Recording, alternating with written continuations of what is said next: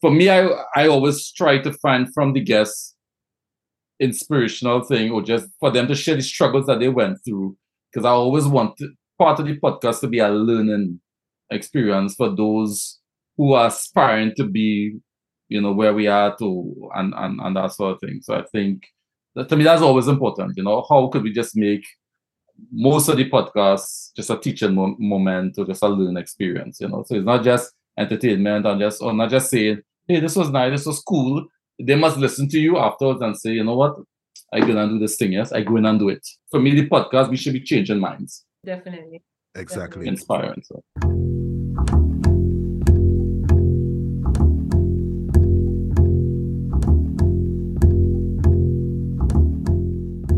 Podcast World, Cabin Studios. Welcome to another episode of The Value, the language of business for those of you seeking to build and invest in companies that are scalable and highly valuable. I am your host, Kevin Value. I am your host, Kevin Value, founder and managing director of Kevin Value Consulting. And today I am joined by co-host Jason Valley, who happened to become like a recurring co-host on this show. Jason, how are you doing today, sir? I'm good. Just came back from my 5-mile run before the podcast to make sure I'm all ready and amped up. So you're running 5 miles and you're shaving clean. What's happening? You switch it up, Jason? yeah, switch it up. All right. And of course, Jason was our featured guest on episode 88. Jason is an entrepreneur who focuses on the intersection of technology and business transformation, business development. Today, we are speaking about online car rentals. And I hope that's a fair term to use for it. Our guest today is Cherie Williams, Jamaican national living in United States, who found a gap in the car rental market in the Caribbean, Jamaica especially, and is deciding to really make a $1 billion US market opportunity out of that gap. Cherie, how are you today?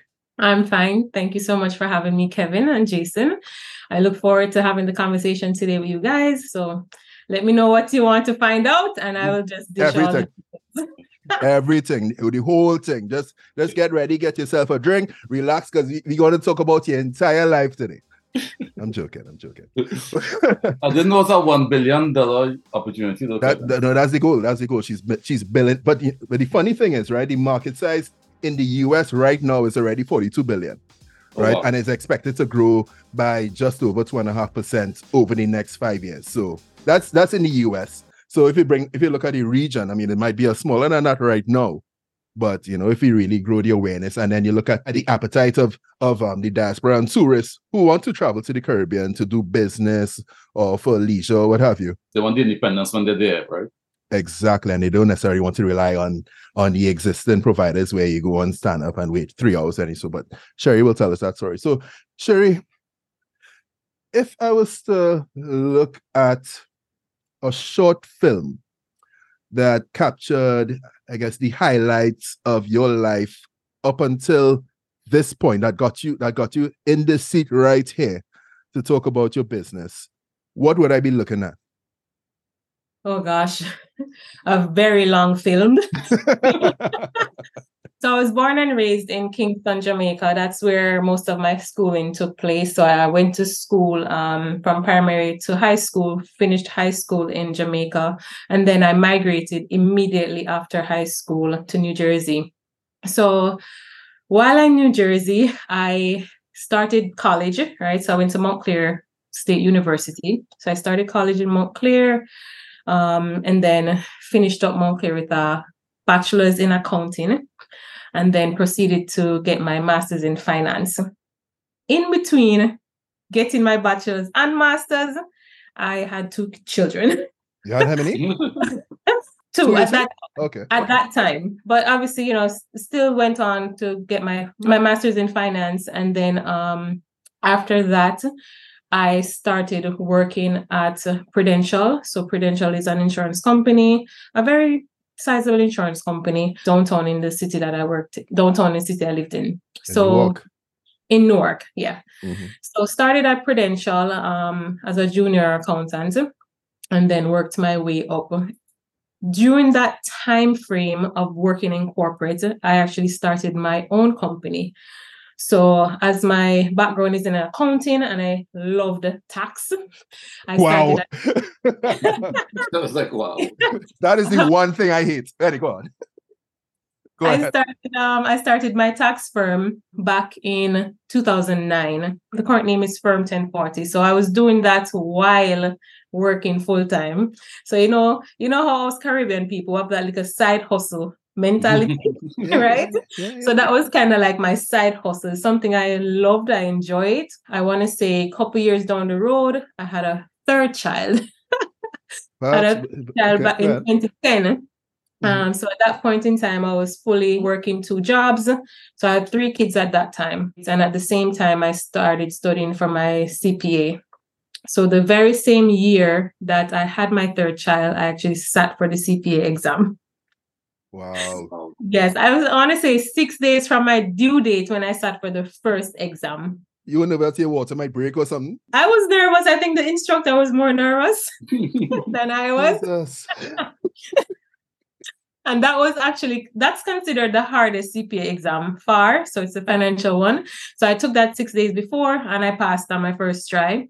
And then while I was out on maternity leave, I studied for the other 3 parts. Wow. I passed 2 on the first try. And then I think my 4th one, I probably was too tired. So I failed that one, which was audit, and then I passed that one on my second try, which is all within that same year. Okay. So got my CPA license officially in 2011, which was a big boost for my company as well as my professional career. So that was good. So then I continued working 2 jobs with 3 kids. And in 2018, I welcomed a 4th child. So Kevin is like, what? All right. Yes. Yeah, 4 more than me. Well, go ahead. And so now at this point, that was 2018. So now 4 kids working my corporate position and still now fully entrenched into my company because that has been growing, right, over the years. So the goal was to leave my corporate position and do this full time. Okay. So I made a bet to myself. I said, you know what? 2020 is going to be my last year in corporate. I can't do it anymore. It's either or either. I'm losing sleep. I'm tired. So I made that bet. So in 2020, I actually left corporate, which was good timing. And that's going to lead into vehicle and when that started and all that stuff.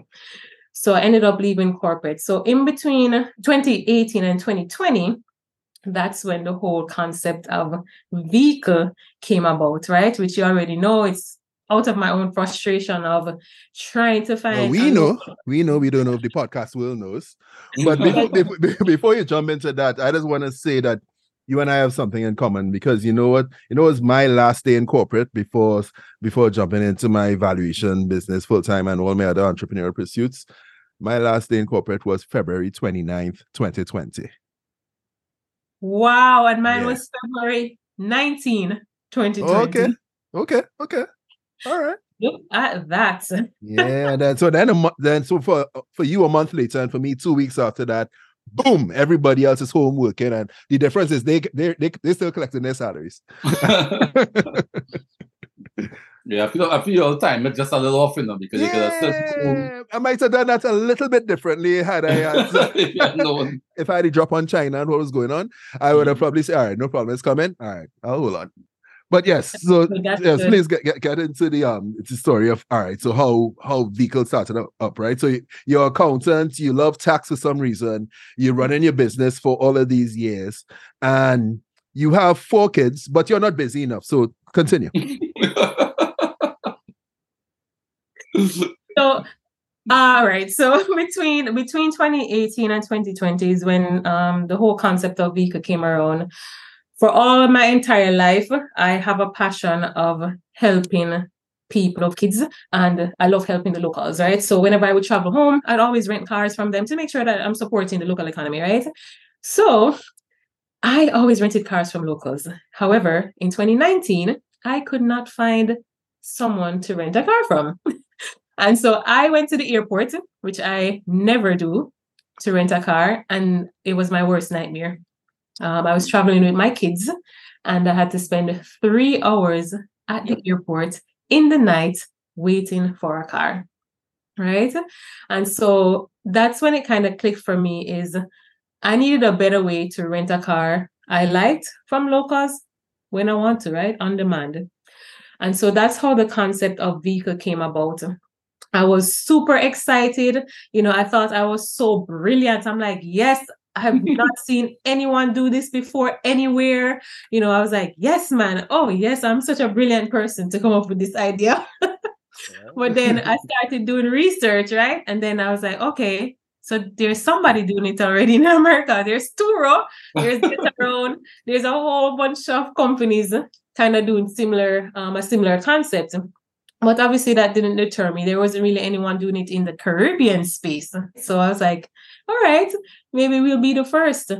So I did extensive research. So at this time now, I was on another maternity leave. And I took the time to really research like all the Caribbean islands. So I actually like pulled down their tourism reports and I studied them and I put them in an Excel file and I know who's coming and where they're coming from. So I have a whole slew of market information that I researched before I said, you know what, this is a go, or, let's see what can happen here. So I did that first. And then I spoke to my brother about it and he introduced me to someone by the name of Justine Henzel. She is one of the very well known in Jamaica. So I pitched the idea to her and she was like, oh my gosh, it's such a good idea. So she put me onto my insurance broker, who then put me onto the actual insurance company that I would initially work with at first, right? So everything was kind of like feeling like it was coming together and, I had an MVP platform. So a very basic platform, nothing that I spent too much money on, very basic platform that can do the car renting transaction for me. And we said, okay, great. We're going to put this out to the market in February of 2020. So February of 2020 came around. You're laughing. You already know where I'm going with this. Yeah. And nobody's traveling. No tourists. Pressure. February of 2020 came around. We did the official launch and you can still find it online. If you search, our initial name was Rent Your Ride. So Rent Your Ride. So if you search Rent Your Ride 2020, February 2027 is when we did the official launch. That was 2 weeks before the pandemic. So as you can imagine, we were pretty excited when February 2027 came about. It was like full excitement and we did a Facebook Live and everything was just full of excitement. And then the news about COVID came about and everyone was like, okay, we have to lock down the place and everywhere shut down. And I was just like, what is going on, right? This is fully a tourism business, right? That's the industry that we're in. And I'm like, this is not good. Oh my gosh. I was devastated. I was confused. Every emotion was going through my body at that time, right? I said, this is something I really believe in. It's something that can work. And let's just see how the market responds, even during COVID, right? Yeah. Let's just see how the market responds to the concept and having a platform that they can actually list their car on, and vice versa, travelers coming down would be able to easily rent a car. So we put it out there and we were surprised. The feedback was really good. People even started to give us feedback on the platform itself, like, saying, oh, maybe you should do this way, or what about that? So it was really good. We did Couplewell Facebook Live and we did like Instagram. So it was really good, positive feedback. We had some signups, we had some transactions on the platform as well. Okay. So at that point in time, we knew that the concept would work, can work, and people are interested, which is what I really wanted to get out of it, even if nothing else was going on, right? Because eventually COVID is going to die down and things would pick back up. The biggest thing that we found out, though, is that the insurance arrangement that we had wasn't what people wanted. initially we started out with people having to switch their current provider and pay for a full year of insurance with the insurance provider. So nobody wanted to do that. And so I think that kind of hindered us in terms of growth and having people come on board. Even after COVID started to like die down a little bit, you found that people just are not interested in doing that. So we said, all right, fine. Let's circle back on the insurance component because we know that this is something that people want to do. So let's see what appetite is out there from the insurance sector to see if any other players in the market would be interested in coming on board with us and building with us. So unfortunately, that's still where we're at right now, is working out that arrangement. I would say it's definitely been a struggle negotiating. I don't know if anybody have ever worked with insurance companies or just companies in general in Jamaica. Things move very slow. In the Caribbean, not just Jamaica. I was talking to insurance companies all day. Yeah. So things move very slow, and it has to go through the change and, you know, the different divisions and the different sign-offs and approvals that have to take place. And it's, you know, it's not just the operational aspect, but then you have the premium side of it, you have the legal side of it. So it's a whole gamut of things that need to take place. So that's still where we're at. I would say the appetite is still there for the insurance company. So they're still very excited and interested. It's just kind of maneuvering around the bureaucracy and, you know, what needs to take place in order to have this finalized. So that's where we're at right now. And I'll talk a little bit more about how the platform works and onboarding and all of that stuff. Yeah. One question I have, you mentioned that you, in launching into the MVP, why did you go that route? Just doing MVP? What is MVP? What did you do and as compared to what you would have liked to do in doing the MVP? Yeah, sure. So MVP just stands for minimum viable product, right? So as a startup company, you're not looking to waste money or spend money on something that might not work. So you create a minimum viable product that you take to the market to basically gauge to see if this is something that would be interested for them. And so that's what we did, because I have 4 kids. I can't be spending money like I'm crazy. So the MVP model was the way to go to really see if individuals were interested in this concept before we actually put more dollars around building up something that's more suitable. So added more features, more bells and whistles. Exactly. Okay. Yeah, just to prove the initial core concept. But what I think, you know, you kind of skip past, but I really want to applaud, is the fact that your last day at work was February 19th. The MVP was launched February 27th. Oh, were you able to get it? Well, I mean, maybe you were working on the MVP from ever since, right? But when you look at that timeline, when I wrote down those 2 notes, I was like, wow. Like, I wish I could leave my work, my job one day. Next week, all right, here's the MVP of what I'm trying to do. Oh, no. So remember, I started the research back in 2019. Exactly. Yeah. So at that point in time, I was already working on the MVP. So while I was working at my corporate position, I was already working on the MVP. So I put in a lot of hours. I mean, like crazy hours getting that done. I like that short film. Talk to me about that, because you're already busy, right? I want you to talk to me about that flight to Jamaica, landing in Jamaica, that really made you decide that you're going to do this, right? Because I think in this vein, there are 2 types of people. One group of people, the people who complain about the problem. So, oh God, it takes too long. Oh God, just so you see you fish. And oh God, it's so backward.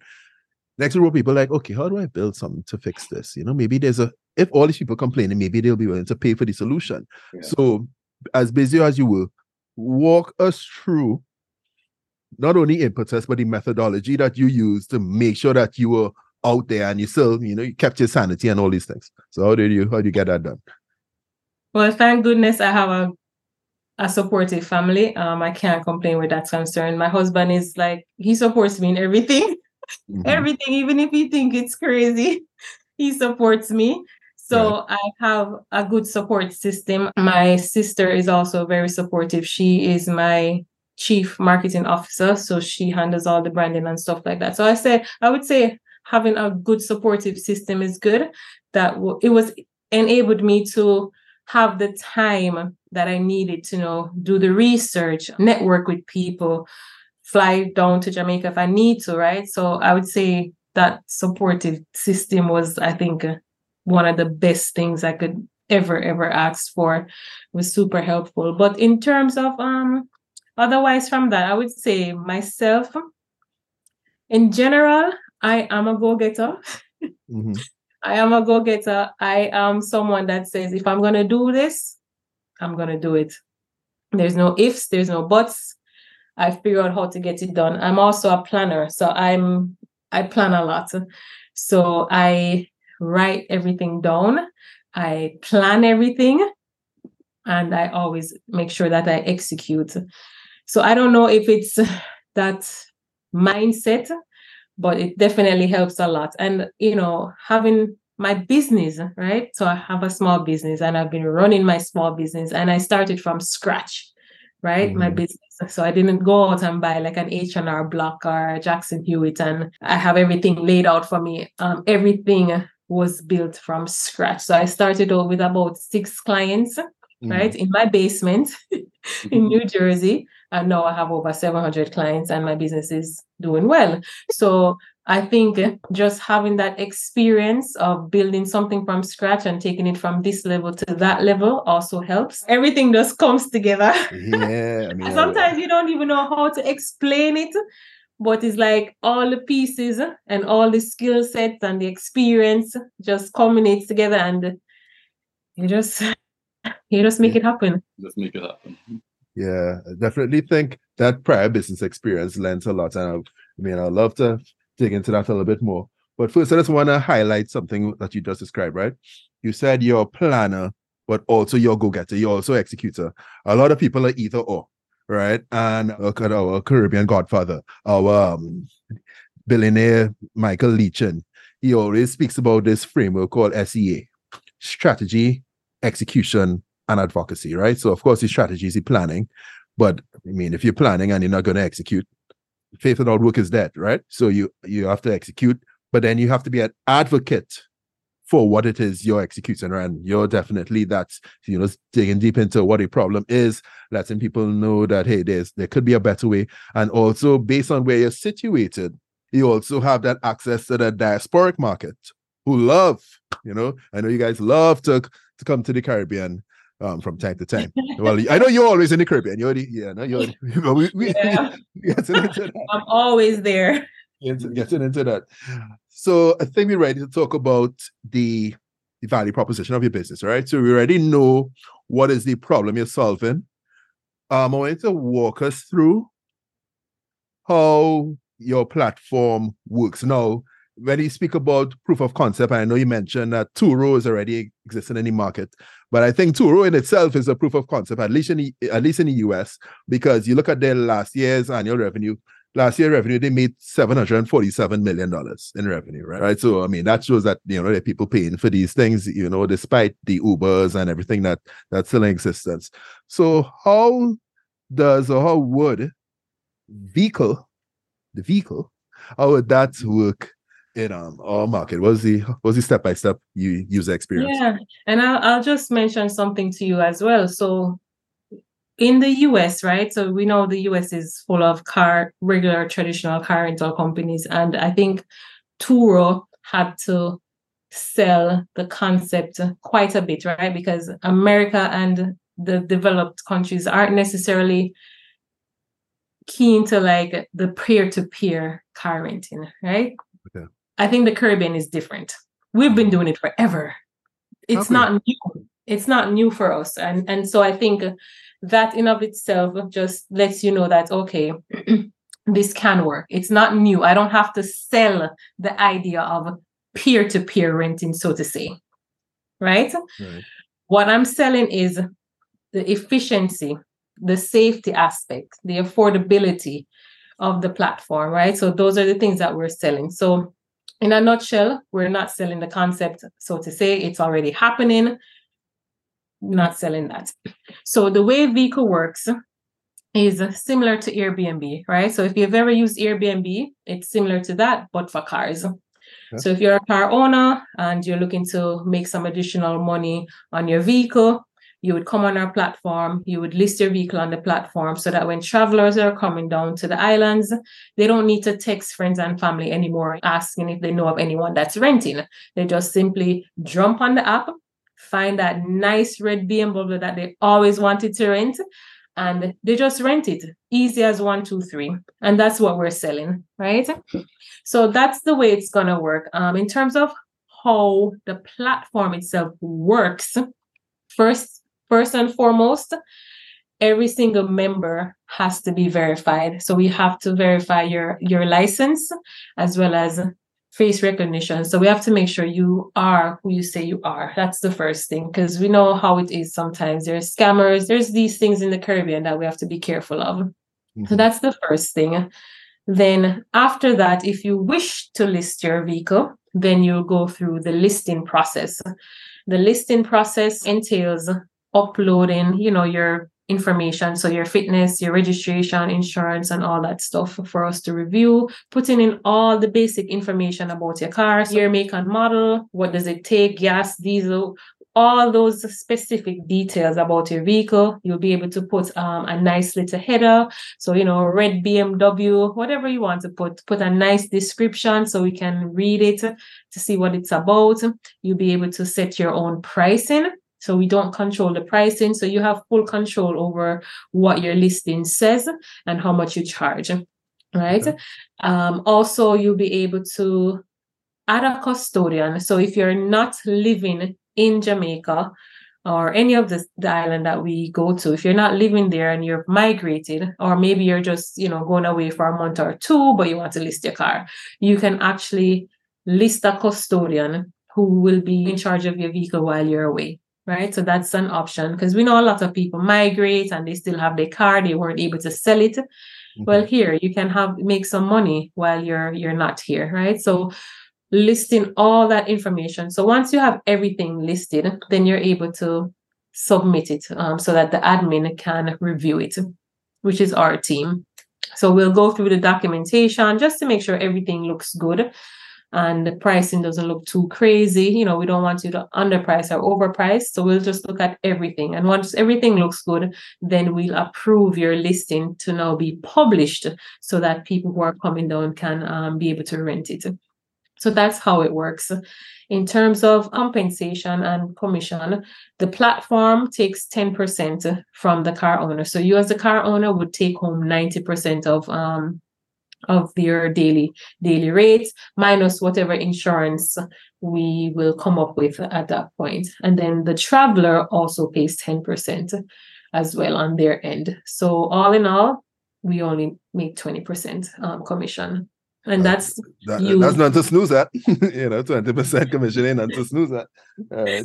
And that's basically to run the platform, to do the marketing, because we'll be marketing to people who are coming down, whether it's from the US, the UK, Canada, wherever these travelers are coming from, we'll be marketing to them on your behalf, the car owner. So all of these fees would go into that. I like it. Jay, have you ever used Turo or anything like that? Do you see yourself flying to Jamaica and renting a red Ferrari hitting the highway halfway through? I don't know about a red Ferrari, but maybe a Kia. I'm a more Kia kind of. You are a black Maybach kind of guy. A black Kia. A Kia? Yeah, Kia. Yeah. Funny enough, I actually booked a Turo this week. I guess just messing around with it too and all that. And yeah, I like the concept. I know the sentiments, Cherie expressed with regards to taking forever, because weirdly enough, we had rented a car from a couple of weeks ago. We were in Buffalo, so we were trying to come from Buffalo down to New York and went to go to Niagara Falls and all that drama. And when we got into Buffalo, man, we spent like 3 hours. There was a line in the airport. It was a pain. And we had a booking, right? It's not like we just pull up at the airport and say, hey, you guys have any cars? We actually booked. Then you did everything. And when you reach the airport, and I was like, okay, it's 3 hours. So I know with vehicle, I expect with vehicle that you don't have that kind of hassle. It's like, hey, I'm coming for the car at 10 o'clock. The car will be there at 10 o'clock. Because it was really a pain, because now we got in to Buffalo at 5 o'clock.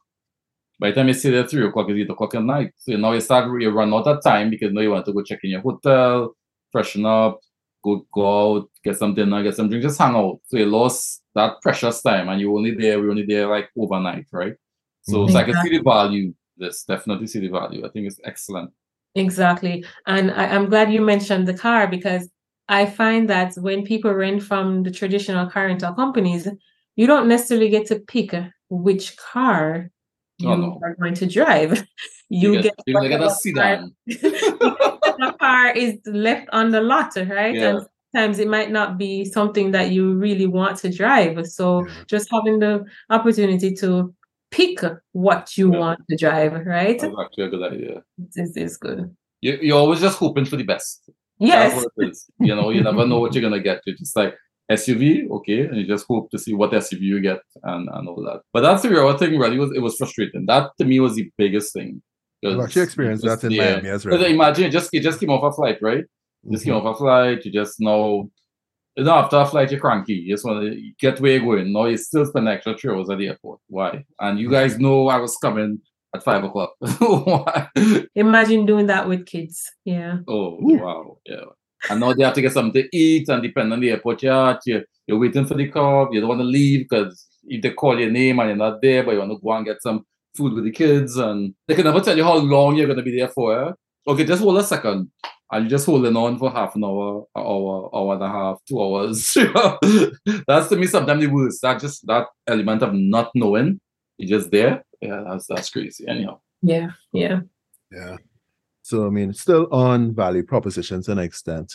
I want to talk about actually communicating that value proposition, right? So you've placed in the top 3, I want to say, in pitch competitions in Trinidad, in Jamaica, Barbados, and the Bahamas within the past 3 years. Is that correct? I think in Bahamas, I placed 5th. Oh, okay. All right, no problem. So top 5. Top five. That was the first pitch, Kevin. That was the first pitch. We're just warming up, feeling it out. You know? Yeah. After that, you said, "Nah, never again." Yeah. All right. Next time she had a medal. All right, no problem. So your top 5 pitch competitions in 4 Caribbean destinations within the past 2 to 3 years. Is that correct? Just 1 year. Just 1 year. See, Kevin, you're jumping out yourself. Watch it. 1 year. All right.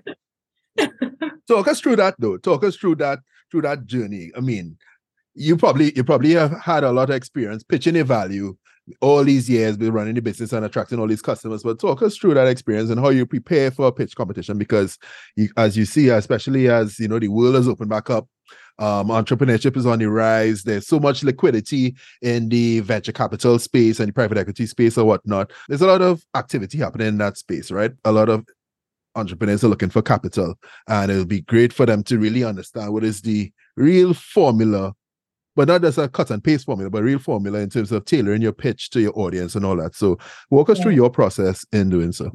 But also, why go to pitch competitions? So why are you doing it? Before Barbados last October, I've never actually pitched anywhere. just so you know. So okay. I never pitched anywhere before. So that was my first pitch competition that I placed 3rd. And I would say for me, and what works for me and my formula is telling a story, right? Mm-hmm. So telling the story around why the business exists, not just coming out and giving statistics and numbers, and nobody wants to hear that. They want to hear a story. They want to see how passionate you are about solving the problem that you're solving. And they want to see that you know exactly what you're talking about. So especially when it comes to like the finances, which I'm obviously good at. That's my strong suit. Obviously. So, if they have questions, I'm ready. Like I'm always ready. And I prepare a lot. And I practice. And it goes a long way. And I think the more you pitch, the better you'll get. And so for me, I don't shy away from pitch competitions. I'll go anywhere and pitch. It doesn't matter who it is. It doesn't matter who's in the audience. It doesn't matter what level they're at. I'll pitch to anyone at all at any point in time. I'll pitch you anywhere. I'll pitch anywhere, especially if it comes with money. I'm definitely there. Meet her in I'm the definitely streets. there. But yeah, I would say telling a story, right? So just like how I started out saying how I loved supporting the locals, and I used to rent from them when I would go down, and I saw the need and I needed a better way to do this, and this is what I did. And so kind of like tying in that story before actually getting into the meat and potatoes of the actual problem and the solution and the market size and all of that stuff. I just tell that story first, and so that will grab the audience's attention, and they're more glued to hear what you have to say. If you start pitching and you're giving out statistics like 30 million people travels to the Caribbean, then this is what you're going to lose people. Yeah, that's boring. Even though the statistics are right, it very, very well be correct, but you have to go about it with telling a story. The reason I go to pitch competitions is, again, brand awareness, bootstrapping, self-funding. Self-funding, not Right? bootstrap. And so it brings about brand awareness, but it also connects me with people who could potentially help me, whether now or down the road, or they may connect me with someone that can help me. You never know who you're going to meet at pitch competitions. And I've been blessed to meet a whole lot of people that can put me in touch with other people who even if I never spoke to them, they may connect with me on Instagram, because I don't think I've spoken to Kevin before. And right, now you added me on IG and I was like, oh yes, connected on LinkedIn, and then pitch boss, right? And so it's that kind of connection and building that network of like-minded people in your circle that will help to take your business to newer levels.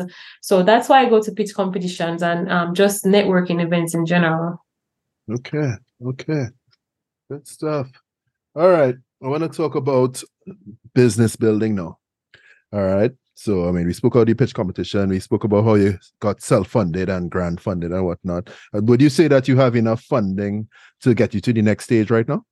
No, not necessarily. All right. So while I can continue to self-fund, obviously having an investor on board would only speed things up much faster, right? Because self-funding businesses tend to grow at a slower pace than businesses that are funded by, whether angels or VCs or whoever. They tend to move and grow much, much, much faster. I think for our type of business, we're definitely looking for an investor to come on board to definitely help us to scale faster than continuing to self-fund. Okay. And if you were to get $1 million from an investor right now, what would you do over the next 2 years? Over the next 2 years, we'll probably spend quite a bit on marketing, because again, we are trying to attract the travelers who are coming from the various different countries, which will take some marketing dollars to do that across the board, and also to convince enough car owners that this platform is another way in which you can add additional income to your bank account. So I would say we'd spend some money on marketing. We would also build out a team. So currently it's about three of us kind of working on this, maybe 4. So we need to build out a team, right? So that would also take up some funds.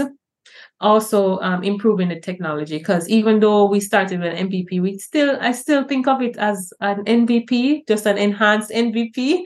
So we'd want to build out something more robust and that can scale as we go across the island. So that's where the funds would be used. So which countries are you focused on, though? As you said, go across the islands. So to start, we'll be in Jamaica. And then after Jamaica, we would hopefully want to get into Trinidad, Guyana, Barbados, and St. Lucia. Belize. Don't forget Belize. Yes. So I have a list so as you know, I'm a CPA, so my financial modeling is bottom up. Wet. It's 20 tabs.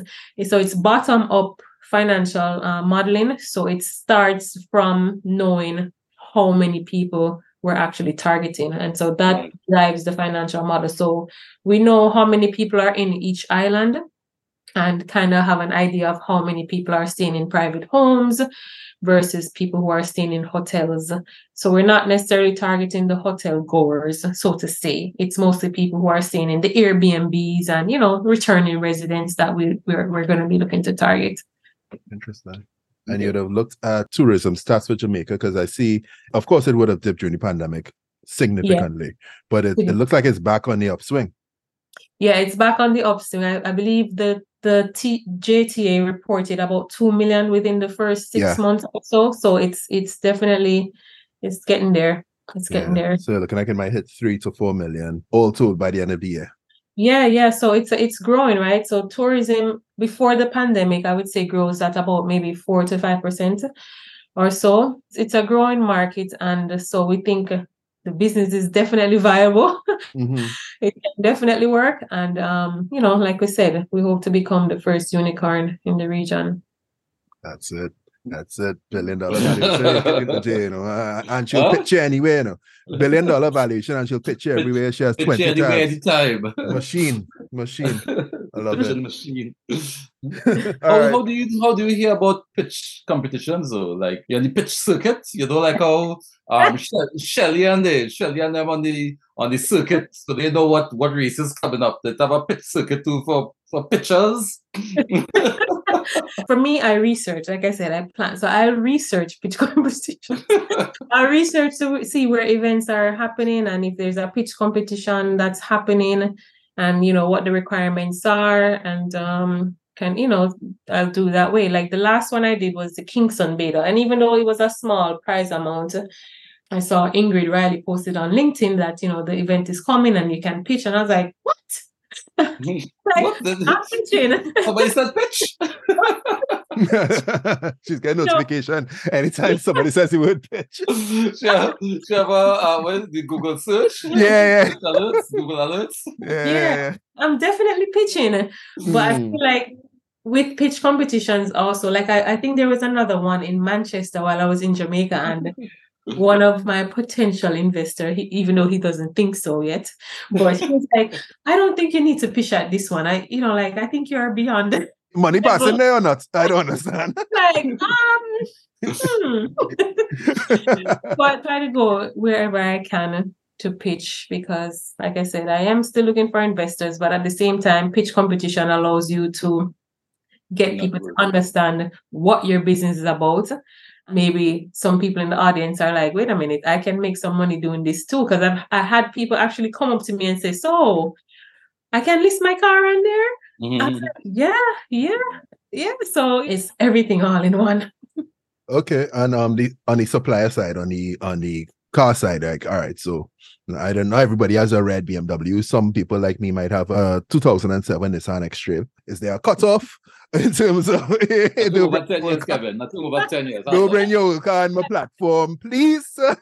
So the age of the car is really dependent on the insurance company and what they're comfortable with, right? So initially we started out with 10 years, even though they're thinking now maybe 10 to 15, because some people do have really good old cars, right? And so we don't want to alienate them. So it's going to be between 10 and 15 years. And as far as the type of car, it can be any kind of car unless the insurance company says, you know what, we're not going to insure this type of vehicle, because there are vehicles that are like high risk. They're always like stealing those type of vehicles or whatever the case is. They probably won't do those kind of vehicles, but for the most part, it will be majority of the vehicles that exist today. And you know what, Jason? When I list my X-Trail on the platform, I'm charging more because this is a classic. All right, it's not old car, it's a classic. All right, you don't get cars like this again. I don't think it's the criteria of classic car. No, my car is a classic. It's an X-Trail classic. It's an X-Trail classic. It's actually named classic. I think it's something that is in demand. People value, have it in high esteem. I think people have your 2007 X-Trail in high esteem. Only you. No. And then by the time my mechanic, by the time Tony done with that car, man, Why paying my rent for that car? That car lease. Just look out for what you see Kevin Bad. You can't come on the platform to know to decline, okay? Yeah, we'll just decline him from the start. He won't even We actually block you. You can't even log out to the platform. So we're gonna this thing rigged. Yeah, we'll block Kevin. And is your vision to go outside the Caribbean though? I think the concept would work really well in developing nations, so like Africa or even Latin America, right? So anywhere where people are constantly like supporting locals, and that's how locals kind of get additional income, is through the support of others outside of their country. So I think anywhere that's considered like a developing nation, Right. would work really well. So, but yeah, that's the vision. I really like how nowadays, like all of the developing nations are really partnering up, right? So you see there's this whole Caribbean and Latin America movement, especially being spearheaded by the IDB. You see there's this Caribbean African movement. Yeah, you know, Barbados leading that. So now you talk to somebody from Ghana or Nigeria, they know Barbados before they know Jamaica and Trinidad, you know. Funny enough. I think the fintech conference that was in Barbados too. That was fintech islands. Really that was big. That was excellent. Yeah, you had gone to it? That's where the first pitch competition that I entered. Oh, you pitched there. Okay. Yeah, I pitched there. Funny enough, you mentioned Caribbean and Africa because Kevin Simmons. I don't know if you know Kevin. He's that name. I think we're connected on LinkedIn. Yes, he's a UK based guy, right? Yeah, he's leading some of that charge with his accelerator program. It should be coming out this year. I'm not sure. I think there's a delay, but it's called WeHub Innovation. WeHub. So they're actually looking for Caribbean companies that can potentially scale to Africa. So he approached us as well just to find out more about Beaker. So yeah, it's happening. Interesting. Very interesting. Lots of collaboration. All right. So so we covered the story. We covered your pitch success. We covered the value proposition. We covered the business building. We touched a little bit on the expansion outlook when we spoke about what you would do if you're given $1 million in investor capital. I think what I want to touch on now is I want to know like what's slowing you down. I know you mentioned figuring out the insurance thing right now, but aside from that, what keeps you up at night? Right now, what do you say is your biggest challenge in terms of really getting to that unicorn status right now? I think the biggest challenge, other than the insurance, is really making sure that we have a platform that's user-friendly, right? So it's that, I wonder if people are going to like it. Do you think is there going to be any hiccups? You have that, I have that going through my head. And also, if I don't get investor funding, what do I do to scale at the level that I want to scale at? So that's why I am doing all of these events and, podcasts and just being out there so that people become aware of who Vehicle is and what we can do for the economy and, for their bank accounts. So it's those things that keep me up at night is if I don't get investor funding, what do I do? What do I do? How do I move forward? How do I scale to another island? It's really dependent on how Jamaica does and how well Jamaica goes, right? So if I have 250 car owners who say, you know what, we're coming on board. And then on the traveler side, we have people like signing up like crazy because now word of mouth is spreading about the platform, then I think I'll be okay if I don't take investor funding. But if that doesn't take place, how do I reach these car owners? How do I convince them to come on board? So, it's a balancing act when you have a two-sided marketplace too, right? Yeah. Chicken and egg mentality. You can't have too much cars and no travelers. You can't have too much travelers and no cars. So just thinking about how to execute that properly is something I think about a lot. I feel you. I would say, that point you brought up on the investor funding side, and Jay, you can let me know what you think about this. I don't know, I found like we've gotten into this culture where it's almost like the investors they're literally holding the bag, and it's like they holding the power. It's like, all right, you need to get here, well, you need our money, so you must do what we say. Here's our terms. put us on your board, report to us ever so often, or what have you. And I guess that's why, these self-funded model has a lot of value to an extent. And I mean, this is me thinking here. You have an existing business that you've been running for, I think it's about 14 years now, if I'm not mistaken. The tax business, which I don't know anybody who would not pay somebody just to solve their tax issues, because right? Yes, So I think just from that existing business, and we could probably talk about that business a little bit more if you like. From that existing business, you could probably use that, the proceeds from that business, because that business sounds like a cash cow. You could probably use that business to, to invest into hitting your milestones for vehicle, while vehicle starts to generate its own money internally. That's kind of what I've been doing as far as anything that I have to do where vehicle is concerned, is just using my own money. But I think going forward, it could become difficult. I know I have 2 kids in college, and I still have to live. There's gonna come a time, if things aren't moving as fast as I would hope it would move with being self-funded, then we could run into an issue. But I'm optimistic. I think and I believe that it will take off, just based on the feedback that we've gotten at an event that we did in April. So we did the Expo Jamaica event, where a whole bunch of companies came together in like the arena, and we set up booths, and I think they had like thousands of people that came through for about 3 days. And so for our booth, we had about 450 people who stopped by. And I can tell you, I could have easily have gotten about 200 to 250 car owners that day. That day, they were ready to sign up that day. That gave me hope. Maybe it won't be so hard to get the car owners, because initially I was thinking, oh my gosh, how am I going to convince these car owners to put their vehicle on the platform? It wasn't really hard to convince them over 3 days. So I'm like, okay, good, this is good. Yeah. So maybe I don't have to spend as much marketing dollars in Jamaica and kind of focus on raising awareness overseas. So I'm telling you, going to events, it really, really, really ups everything.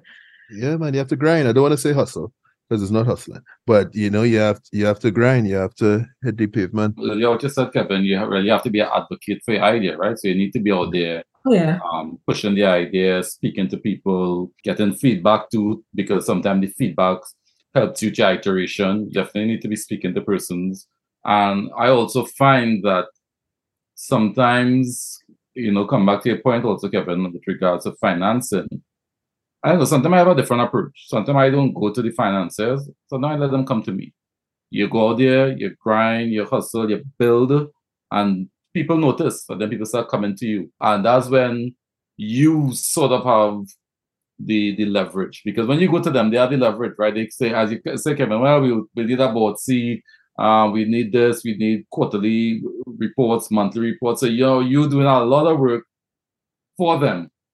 Because some of the things you're doing is good. It's good to know. It's good to do. But it's not things you may have done otherwise. You spend a lot of time, dealing with them. Versus when they see it, and sometimes it doesn't have to be as successful or where you want it to be for people to reach out to you. Sometimes it's the perception. Just like how you're grinding, you're out there, people seeing you. They might say, "Wow, I'm seeing this vehicle. It's just wrong." Because sometimes people just need to see something multiple times. That's how marketing works, right? If you see something on radio and it's on Spotify and see a billboard and you see it on TV and then you see a product placement on a movie you're watching Netflix, all of a sudden, this thing, it's saying something, and that's what you really need to be doing, and just a little bit of everywhere. And sometimes people think that when they see it a little bit of everywhere, you're really there. That's how you just nickel and diamond. You just nickel and diamond trying to get everywhere. You doing deals. It's a police from a place, you're begging favors, but it creates a perception. And then before you know it, that $1 million investment is for 0.1% of the company. Yeah, and people chasing you down to give you that million. Yeah. See, and I think that's the best thing, in terms of, and I think you're on your way there too, right? In terms of generating the demand till the point where you're oversubscribed in terms of investor appetite. You have investors fighting to come and invest in your company, and then you control. You say, well, how much you want to bring for what? 10%? No, you ain't serious. You're joking. Yeah. What are you bringing to the table? Yeah, what do you bring to the table? Exactly. Let me see your stats. Let me see your numbers. I think the investor appetite is there. I just think that because the insurance has not been finalized as yet, that is the hurdle. Is one of the holdups. Because I've had people say, okay, once the insurance is done, reach back out to me. The insurance is definitely a huge part of the platform, and we just need to get that right. There's one group of people I know, it's insurance agents. So insurance agents who listening to this, this is a golden opportunity right here. You already heard the character of the person. The person herself is one of the biggest intangible assets of this company because of her drive, her ability to win, and a willingness to win at all costs. And yeah, do not miss out on this opportunity. You want to be that insurance partner. Not that I'm soliciting anything. No disclaimer. You do your own due diligence. Don't sue me. All right. I love it. No, this is really good. I'm a fan of this business. I don't know if I'm getting ready to wrap. I don't know if you have any other questions, Jay. It's just interesting. Yeah. That is it that you always had this entrepreneurial drive? So yes, you've done your financial, your accounting business, right? And that's different because that is a skill set you had. You're already in that space. So you're just leveraging your knowledge, your abilities, and just doing something inside and it grew, right? But this is a whole different space. This is outside your wheel well. It's a tech play, right? Mm-hmm. It's a tech / automotive type play. It's a marketplace also, right? Mm-hmm. A two-sided marketplace. Like, what drove you to this, to take this risk, this entrepreneurial journey? Yeah, I would say I've always had that bossy mentality in a good way. From early on, I knew that I always wanted to work for myself. Right. Yeah. So I think that's why I initially started my own company back in 2009, is because I know eventually I was going to work for myself and this is what I wanted to do. Right. So it's just a small business. And I would say my business it's more of a lifestyle business. It's not something I want to okay, I'm going to become a $1 billion company doing this tax thing. It's not that type of business. It's a lifestyle business. I work really hard 3 months out of the year, and the rest of the year I get to spend with my kids, right? It'll have to be a lifestyle business for you to be at the islands kitchen every other week, right? Yes. So I make my own schedule, and I love that. I really love that flexibility of just working for yourself. So that kind of drove me to start my own business. But like you said, this is a completely different beast. Small business is very much different from entrepreneurship, I would think, because with entrepreneurship, you're more so creating ideas and coming up with new innovative products and services, whereas small business maybe from existing ideas. You're not really coming up with new things, right? So this is very different, but at the same time, I have that entrepreneurial mindset of being a go-getter. I'm very resilient. And trust me, if you knock me down tomorrow, by the time to this evening come, I'm back up. Right? I'm very self-motivated. I don't let anything deter me from my goals. It's just, I'm different. I don't know how to describe it. You're built different. But I'm different. And having kids also gives you another set of skills that others don't have, right? So I'm patient. I've been dealing with this insurance company for over 2 years. Understanding, I have empathy. I know how to deal with people, deal with customers, deal with clients. I know how to speak to them. Have that nurturing mentality, so it's really a lot of things that I think that's helping me on this journey, being able to take this business to the next level. So you had any other entrepreneurial pursuits besides, the finance business and this, that you used to sell snacks in college, or you have a little snack drawer at the office so people know they could come to you, anything else? I rent out event spaces also. I do. Even as real thing, she keeping secrets. Airbnb for rental. You rented out what? What did you rent out? I rent event spaces in New Jersey. I also had an Airbnb in Jamaica. Like, I don't sit back. Every day I'm hustling. I am that hustler, so to say. How has the journey been with vehicles so far? Has it just been smooth sailing? Because we have entrepreneurs or budding entrepreneurs who listen to this podcast and they'll be like, they're looking for inspiration, and they look at you and they say, well, you have it made. You just decide you have this idea vehicle and you just come up with the concept and you build it and you put it in market and people run you down to put their car. It's like smooth sailing, right? It's been smooth sailing from day one. No, it has not been smooth sailing from day one. So when I first came up with the MVP, I was actually working with a company in India, and oh my gosh, it was my worst nightmare. The developers, or as in? Yes. That was my worst nightmare. Nothing worked 100% perfect. I was having sleepless nights. I would literally get like 4 hours sleep on a daily basis. It's tiring. Entrepreneurship, it's tiring. It's not for the faint of heart. Let me just say that. It's if you're looking for a 9 to 5 in entrepreneurship, don't even bother. It's not a 9 to 5. I'm just being honest. You have to put in the work. You have to put in the work. I can't even say that enough. Comes with the job. So nothing went smooth. Like I said, we started 2 weeks before the pandemic. I was depressed. I was depressed a little bit. Nothing was going right. One of the things that I regretted doing, that I said, you know what, we're not going to do it that way again. When we first came out, nobody knew who we were, right? So I didn't do I wasn't going to event. I didn't do anything. It was like nobody knew about us. And then one day, February 27th, peer-to-peer, rent your ride, come on board. So I was like, who are you? You're in stealth mode. Nothing wrong with that. Jason loves stealth mode. Yeah. I like stealth mode. It was like, who are you? You live in America. Okay. Starting something in Jamaica. Okay. I'm sorry. Who are you again? So I said, okay, all right, fine. So I said, you know what? When we rebrand, we're not going out. Yeah. So we're putting ourselves out there. We're getting out there. We want people to know about us before we relaunch.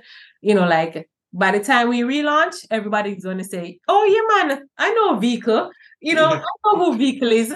Yeah, man, she's been promoting this for a long time. So now the buzz is now there. Sure, just shaking hands and kissing babies. So now, we have the buzz out there and people are actually looking forward for us to relaunch, right? So I know that when we do relaunch now, I have people messaging me now on a daily basis, like, when is the platform going up? I have 2 cars to put on there, like, let me know. So that type of buzz is now there, whereas before it was like, who exactly are you guys? So I would say build up momentum around your startup, right? So don't just come out and be like, yeah, hey, hi, we're here, we're launching, but build up the momentum, whether it is to go out and do like a survey or start attending events and just start to raise brand awareness, but definitely build up some momentum before you actually launch is one thing I would add. I would say one of the traits you need to have is resilience. Let me tell you, if you're not the type of person that will get right back up if you're thrown down to the ground, entrepreneurship is going to be really hard for you. When you think about startups, we know that most startups fail. Like, the statistics are there, right? Most startups fail. Failure is inherent in starting a startup. So you have to be able to know that, okay, I might fail, but so what? So what if you fail? Most successful entrepreneurs fail like 10 times before they were successful. So you really have to be resilient when it comes to a business like this. I would say that's one of the traits that, is really important. What aspects of the business have you been involved in, and what aspects have you not been involved in? I have been involved with every single aspect. So there's not some part that you said, okay, I didn't want to know, I'm just going to hire somebody, they're going to oversee that. Not when you're first starting out. I would say when you're first starting out as the owner, you play a lot of heads, right? So what are some of these areas then? Like okay, because you might have working with the developers, working with the marketing team, working Yeah. with the So design team. I work very closely with the developer. So Yeah. when the platform comes out, pretty much I drive everything except the coding part. Right. So how it looks, how it feels, how it's supposed to operate, the features that are in the platform, what we need to put, all of that's I'm a part of. The developer codes it, and we have a discussion on that. I would say probably the marketing part. I want to say that one I am less involved in, even though I still have kind of like the final say, but I'm less involved in that aspect. Reason being is I'm not a creative person. I'm not creative at all. As they would say, I'm very left brain. So I'm not creative at all. So my sister, she is the creative person. So she is the brand strategist. So she came up with all the branding information. She did like the brand research. So we actually researched our target market down to the T. Like we know what they like, what don't like, what sports they like. Like we have all So that. you put the persona, you create a persona. All the person, exactly. So we know the exact person of who we're targeting, right? So she did all of that research. And once we're done with that research, that's when we actually came up with the colors, because now we know what colors to come up with. We know what type of logo we should come up with. And then the name came after that, right? So everything was done as collaborative effort, but she handled most of that aspect. I'm very involved in the customer support side. I drove all of that. So our care zone, carezone.vico.com, is actually live, and individuals can actually go onto that website and learn a lot more about what vehicle is, how it's going to work. A lot of information that I did single-handedly, and kind of building out the back end of the customer support platform as well. So with entrepreneurship, you can't just get some money and then hire people and just throw the money at them and be successful. Are you going to be my investor? Of course. Of course, if I get the money, I can, like Kevin asked me what would I do with $1 million, right? So that was one of the things I mentioned, is that to build out a team. But I'm self-funded, so you tend to typically do a lot more when you're self-funded. You take on a lot more tasks when you're self-funded, and you're kind of overseeing everything. And I oversee the financial aspect of it as well. That's part of it, and the operational aspect. So I'm the one who is in the meeting rooms with the insurance company, negotiating with the insurance company. So whether it's the CEO of the insurance company that I'm speaking with or his representative, I am the face of that meeting. So I'm in the trenches, and obviously when I go out to pitch, who is pitching? I am pitching. I'm telling the story. No one's going to tell the story better than I can. Right. So I'm out there pitching, and I'm also actually on the ground in neighborhoods. Like, yes, I go to neighborhoods. I support organizations.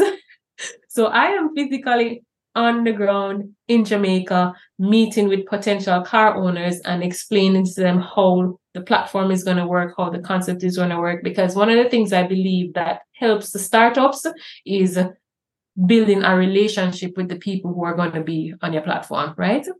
So for me, that's important. And it's something I already do in my small businesses. I have to talk to a lot of people. So you have to know how to talk to people and how to get them to understand how things are going to work, and what's in it for them, and kind of all of that stuff. So I'm doing a lot, but I think the reward in the end is great, and so that's the only thing I'm looking forward to. Excellent. I mean, that's the best way. I'm just thinking about again, the budding entrepreneurs who are listening, to understand, hey, what is involved. This is not just get some money, hire some people, and then sit back and look. You really have to be, as they say, the eye of the farmer fattens the cow. So if you're not there tending to your farm, tending to your flock, you're not gonna have success. So yeah.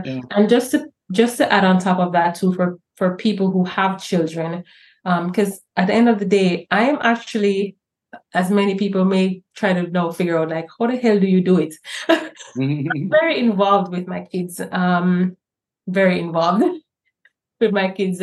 And I would say surround yourself with a support system, because at the end of the day, you're not going to be able to really do it all, right? Yeah. So you have to have that support system around you. I'm so grateful for my husband, and I have grown kids, so they're very, very helpful, and they also understand the mission and the vision, and very supportive of me as well. So definitely have a good support system. I'm sure they all want to be part of $1 billion, so you're gonna get the support. Nobody's gonna turn your back on being part of $1 billion, right, Kevin? Yeah. I'm going on your website to see if there are any vacancies right after this course finish. Jason want to be your Trinidad partner. You understand? I gotta send an email, to run the Trinidad operations. The red, white, and black side of the vehicle. Oh my gosh! Oh my God. Crazy. No, man, this has been really inspirational. I really think, from everything I'm hearing, it sounds like you are a strong representation of Black excellence. You're looking after your country you came from. You're looking after your community while looking after your family. You're providing value for so many people.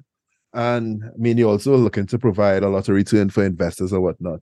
I really admire and respect what you're doing. And I also might reach out to you for to help me file my taxes when I incorporate in the US. So yeah. So Jason, I really thought she brought the value to the value.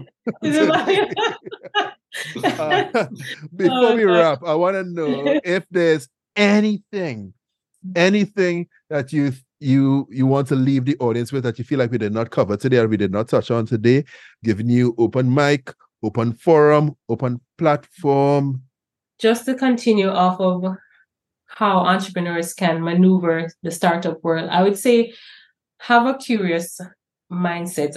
Always be willing to learn, right? You don't know everything, right? You don't know everything. So always be willing to learn. And one of the ways I continue to learn is by reading books, right? So if there's something I don't really understand and I really want to learn more about, I find a book to read. So I would say always be willing to learn. That's one thing. One more thing is never let someone tell you that you cannot do what you set out to do. I think for me, and I'm lucky, I would say, is that most of the people around me are very supportive, and they know that I'm a go-getter, and I'm telling you, if I say I'm going to do it, I'm going to do it.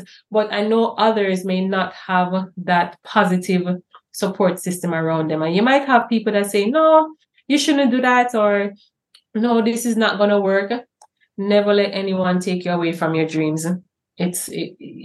Follow your dreams, follow your mindset, as once you've done the research and you have gotten enough feedback from, if you did an MVP or whatever that is, follow your mind. Don't let anyone take you away from your dreams. What else? I'm trying to draw for straws now. I feel like I've said so much stuff. I think you give us a lot of information already. I think this is a master class in I'm taking notes. I'm taking notes. That's actually right. I in school here now. Right now in school. Definitely has been a master class. Yeah, where can we find you, Cherie? So I am on LinkedIn, Cherie A. Williams on LinkedIn. Oh, Cherie, and I seen Cherie all day. All right. That's okay. Nobody gets it right, really, right? It's spelled differently, but no, it's more like French, Cherie, Mon Cherie. Mon Cherie. Okay. So yeah, I'm on LinkedIn, so you can find me on LinkedIn. I'm also on Instagram. So my Instagram, I try to make it as educational as possible, because I feel like that's somewhere where I can add some value. So I try to, give a little, Kevin, I try to put out stuff that would be helpful to the entrepreneurial community, as well as some, personal stuff as well. But definitely follow me on Instagram if you want some tips and tricks. Oh, you find you on Instagram? Instagram, it's I am Cherie Williams. I am Cherie. Okay, I found you. Yes, I am Cherie. Follow. So if you check out my story, Kevin, you'll see, I'm going on a podcast. Oh, you did all of that? I see that. Vibes. Okay. Vibes. Okay, lovely. In general, I'm a fun person. I'm not stuck up. I'm very down to earth. I can rap with anyone at any level. I know how to take it down a notch, and I know how to bring it up a notch. So you can find me there. Also, our Vehicle, right? So Vehicle is also on LinkedIn as Vehicle, and we're on Twitter, Instagram, and Facebook as Just Vehicle, JUSTVEEKLE. So you can find us there as well. Vibes. Where are we finding you, Jason? If you could find you. Jason is secretive. Jason Paul Valley. Just try look for me. You might find me. Boom. Podcast world. There you have it. Purposely driven with Cherie A. Williams. Subscribe to The Value at thevalue.show/subscribe. Check us out on Castbox, Spotify, Apple Podcasts, Google Podcasts, YouTube, wherever you listen to or watch your podcasts. And with that, Podcast World, Cabin Studios, Jason. We're out. Boom! We're out. Thanks a lot. See you all guys next time.